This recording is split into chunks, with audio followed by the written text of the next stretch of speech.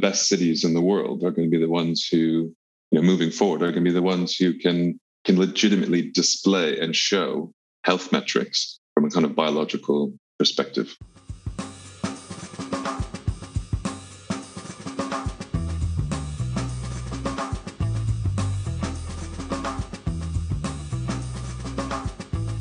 Hello everyone, welcome to 15 Minutes With. I'm sitting here with Jake Heitland. Jake, could you give yourself a little introduction, please? Yeah, thanks Josh, and thanks for having me. Always good to chat to you. Yeah, so my name's Jake Heitland. I'd say I'm an urbanist, strategist, and generally just yelling about better cities for everyone, including the planet. I currently work at Lendlease across our development portfolio. Again, just trying to ensure better outcomes from a sustainability and human-centric design perspective, and always focusing on health within that as well. And I also run an account called Right to the City, getting everyone to open up and have an increased dialogue about cities and our right to the city. Awesome. That's great. So, Jake, question number one. What's the best health-focused project you've seen or worked on? I will go with worked on because it's been a big part of my career the last few years. This was called the Loneliness Lab. And this kicked off as a partnership between Lendlease and Collectively. Lendlease, several years ago, kind of asked a big group of people who were living or involved in the communities that were involved with in delivering urban regeneration projects about what their biggest concern was in cities. And surprisingly, at the time, the biggest concern that came up was loneliness and social isolation. And this is just when I had started at Lendlease. And got involved in the first kind of cohort of the design sprint, which is a week-long design sprint with over 100 different people. In the first day, public sector, private sector, architects, doctors, you name it, the kind of anyone working within the built environment and health was involved. And that kicked off and started a whole series of two and a half years worth of research into the connections between the built environment and loneliness. And I think through that work, some of my biggest takeaways from that were, the three different types of loneliness that we experience, and that's obviously been completely exacerbated and shown in such a greater light in the last 18 months from the pandemic. But we experience, of course, loneliness from others and that lack of connection from others. We experience a lack of connection and loneliness from nature, and we also experience a lack of connection and loneliness from ourselves. And typically throughout our cities, I see this sort of hardware, software, and code. Hardware being, of course, the physical built environment. The software being the sort of programming and how we bring ourselves together, what we do, the types of events, and the code being the sort of social norms or social stigmas that are associated with connection. And seeing everything that we do at Lendlease, but everything we do in terms of how we talk about cities as either helping or hindering connection. And it couldn't be more true, especially after this last 18 months, that we must be connected to each other, and we desperately need that type of connection. And of course, to nature and to ourselves. And we've had a lot of time for reflection, but this ended up kind of creating a community of over 900 plus people globally, all banded together around this initiative, connecting different people from different fields of work that I don't think normally would have been connected. And then also we were able to influence an all-party parliamentary group on looking into a connected recovery. So as part of the sort of Build Back Better rhetoric across the UK, all of our work sort of fed into and influenced that parliamentary group's work in forming a recommendation to the government around how we create a connected recovery, not just a recovery, but one where we are connected in sort of mental health, loneliness, and social isolation are at the core of our thinking in terms of everything that we do and invest in moving forward. That's an awesome answer. So 900 people over the course of, is it 3 years the Loneliness Lab has been running? We're probably closer to 2.5 at this point. Oh, you're showing off now. We kicked off in October 2018 was when the first sort of week-long design sprint, which was an amazing opportunity to sort of get out of the office. And we did things quicker in 4 days than it probably takes 6 months to do things in a normal corporate space. And we had the one that I had worked on during the design sprint. I worked with a great colleague from Arup, Leticia, and we had £100 budget for 3 days to look at social isolation and loneliness within student accommodation. and the stories were rough. There was basically this big gap between, from a pure property perspective, the universities do not own the accommodation in most cases. So therefore, there's a big gap between the mental health services that the university would offer and the lack of mental health services that the actual operators of the student accommodation would offer.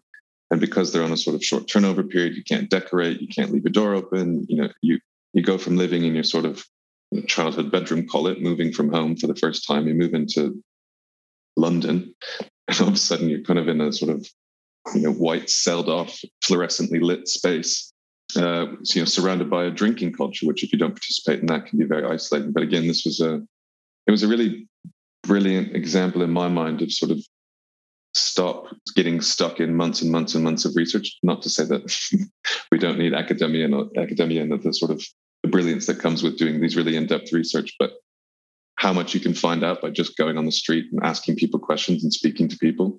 In a matter of 2 days, we got such incredible insight that I think normally it would take months for people to find through, we'll call it proper channels. It's a fantastic point. Academia endeavors to own knowledge and create a culture of knowledge supremacy, whereas as soon as you start speaking to people about their local environment, nobody knows it best. Nobody can express something better than the people living it. And it's a fantastic point, and something that we endeavored to do at Centric. So you really, I guess listeners can understand why Jake is the first person to come on the podcast with us, because we get on great. We have the same minds in that way.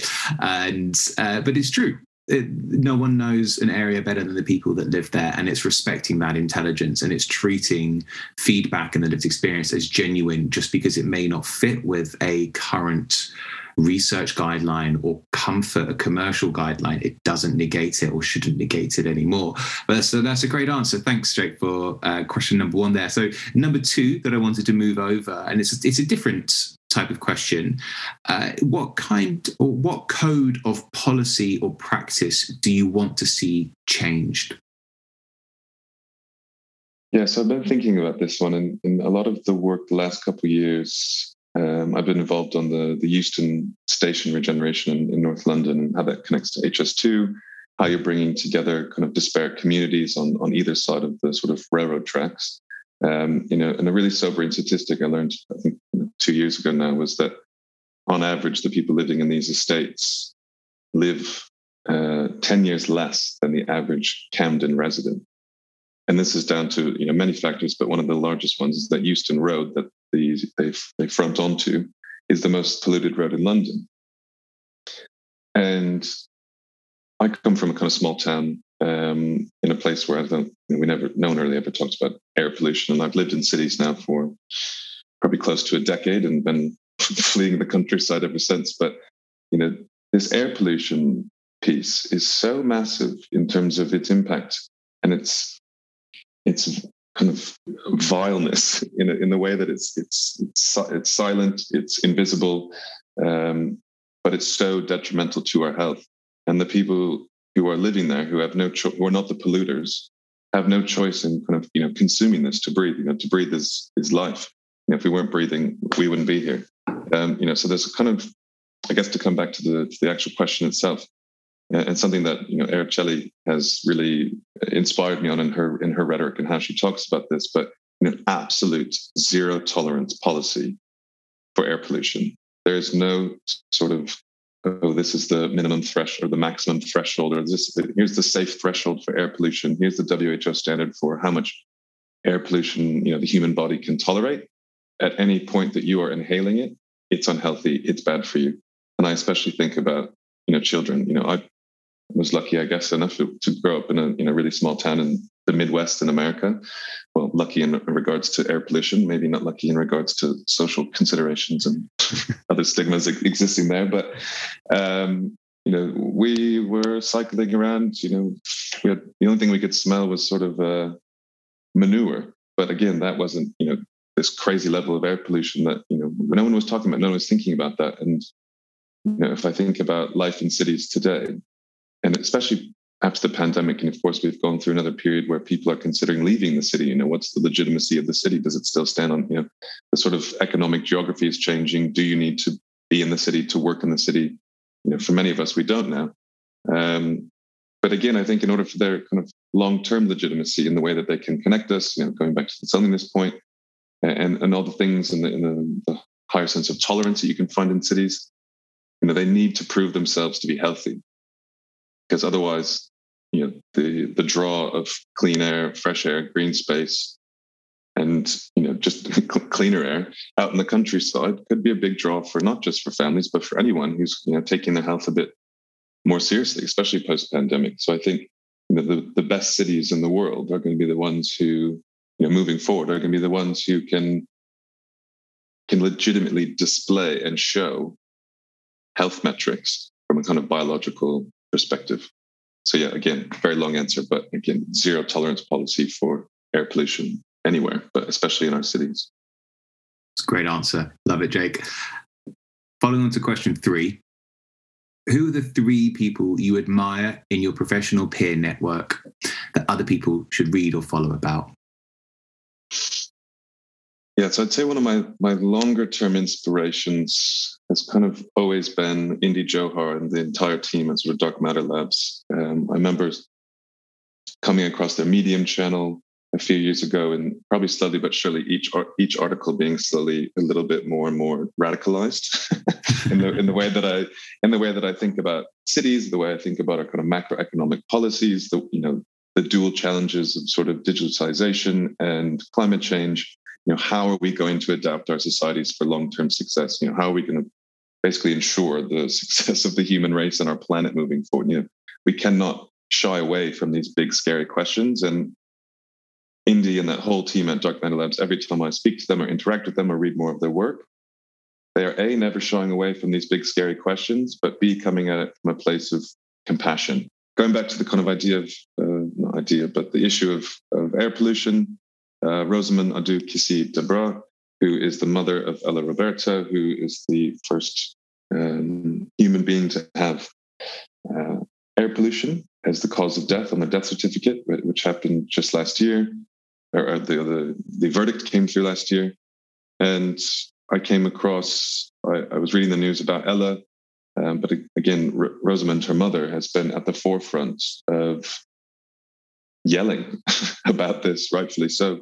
And I guess I've always just been so impressed, is the wrong word. I guess there's this empathetic kind of heartstring that just hits me every time that she has the strength to continue working through, of course, the own trauma of losing her daughter, but then to sit there and fight for it every single day, in and out of court, in and off of social media.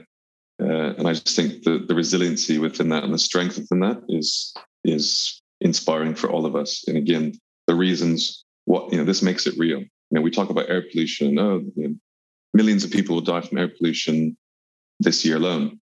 Okay, well, those are such big numbers we can't comprehend it. But then you see a picture of a 9-year-old young Black girl from South London who's no longer with us and didn't get to grow up and experience her life and do all the things that any human being deserves to do. All lost because a lack of policy and a lack of effort to amend this issue. Well, I guess that flows into my third answer there, which is the really, really impassioned young women from across South London at the group called Choked Up. I came across their work, I think, earlier this year, but their names are Jolly, Destiny, Nialetti, and Kadeen, and they've created some absolutely brilliant content in terms of road signs, videos, working with TfL, again, raising the issue of, why is air pollution disproportionately affecting Black and brown people in our communities? And, it's, again, they raise this point. This is not a matter of legality. This is absolutely a matter of need and the right to breathe, the right to clean air. And again, the people who are creating this pollution are not the ones who are usually impacted by it. So again, really inspirational work. And, a group of, I believe they're all 17, and, they're bringing more truth to this sector than, sometimes people who are sector experts in such things. So again, really brilliant to see kind of guerrilla politics, I'd call it, and guerrilla warfare in the fight for justice in this space. Amazing. There's a theme of courage running through the three groups of people and individuals that you've named there.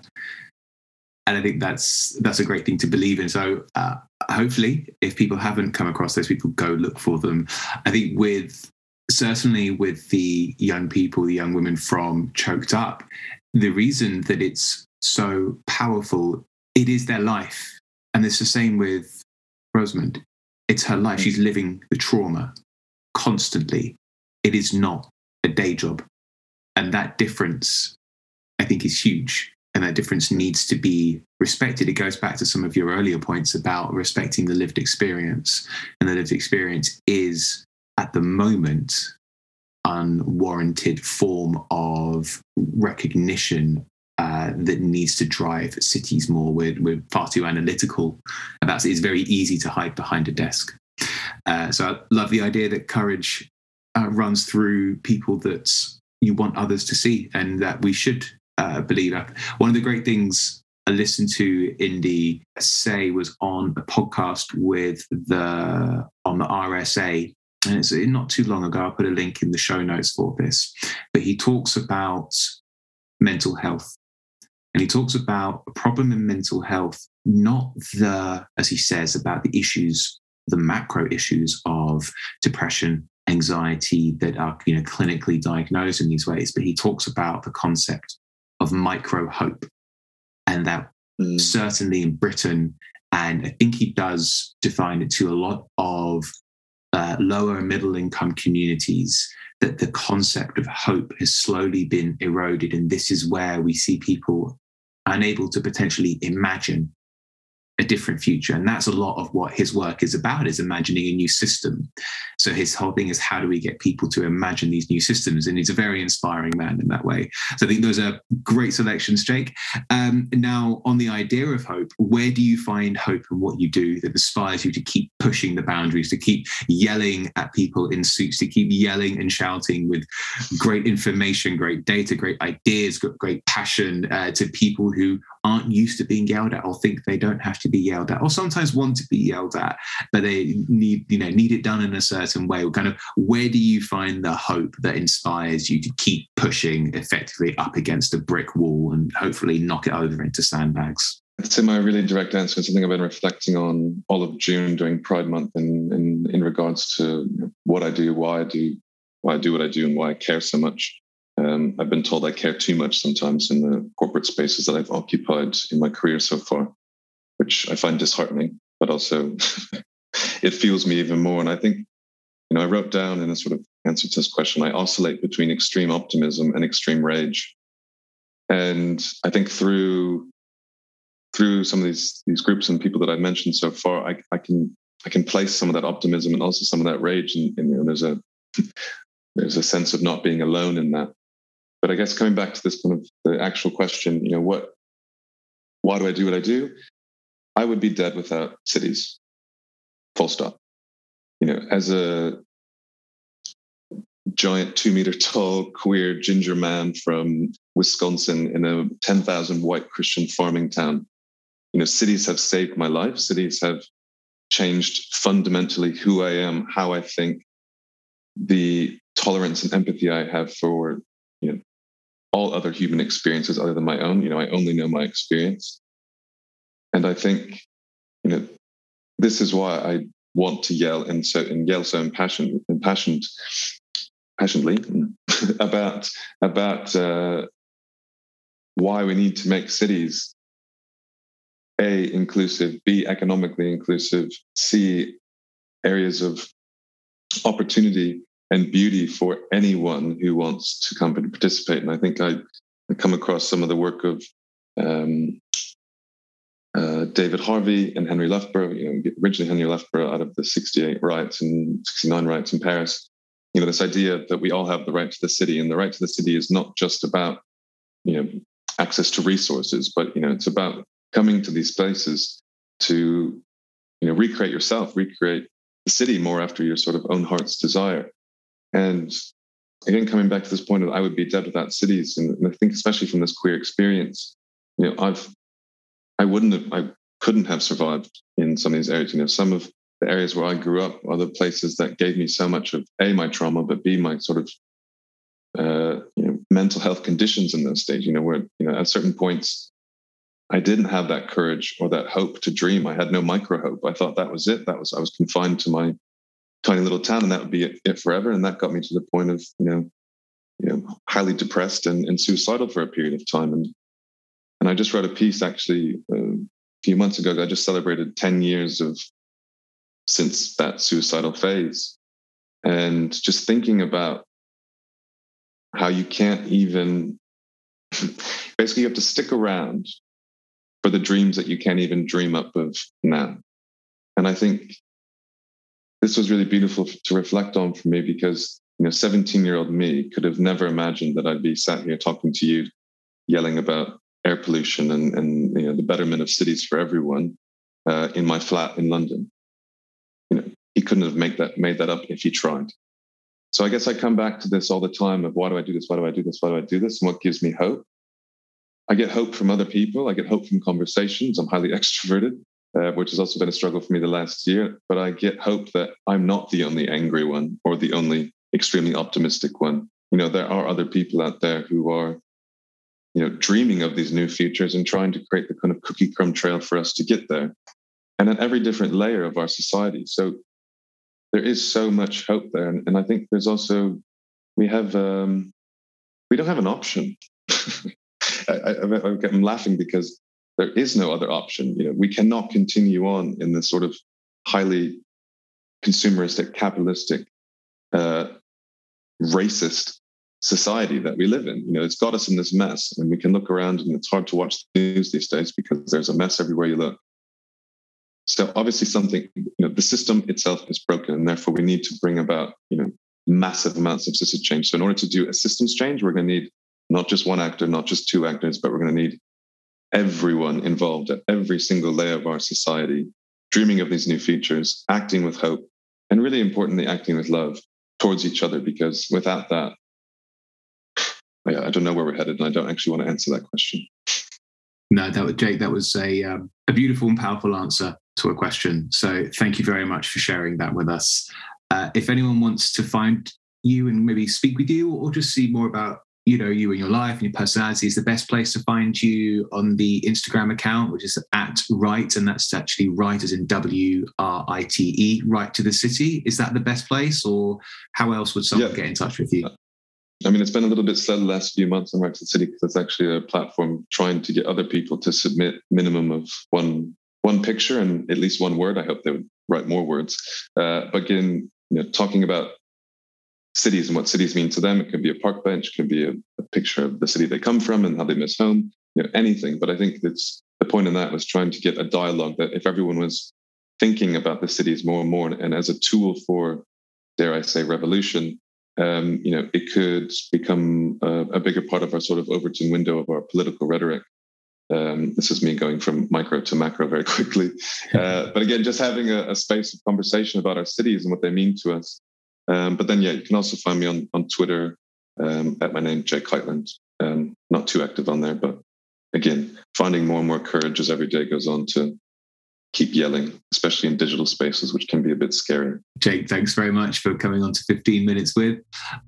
We'll look forward to speaking to you soon. Thanks so much, Josh.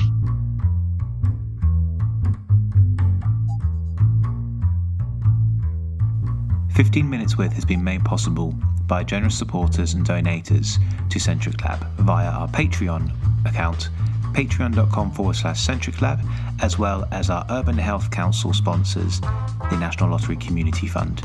If you're interested in more information about this, please visit urbanhealthcouncil.com. Thanks.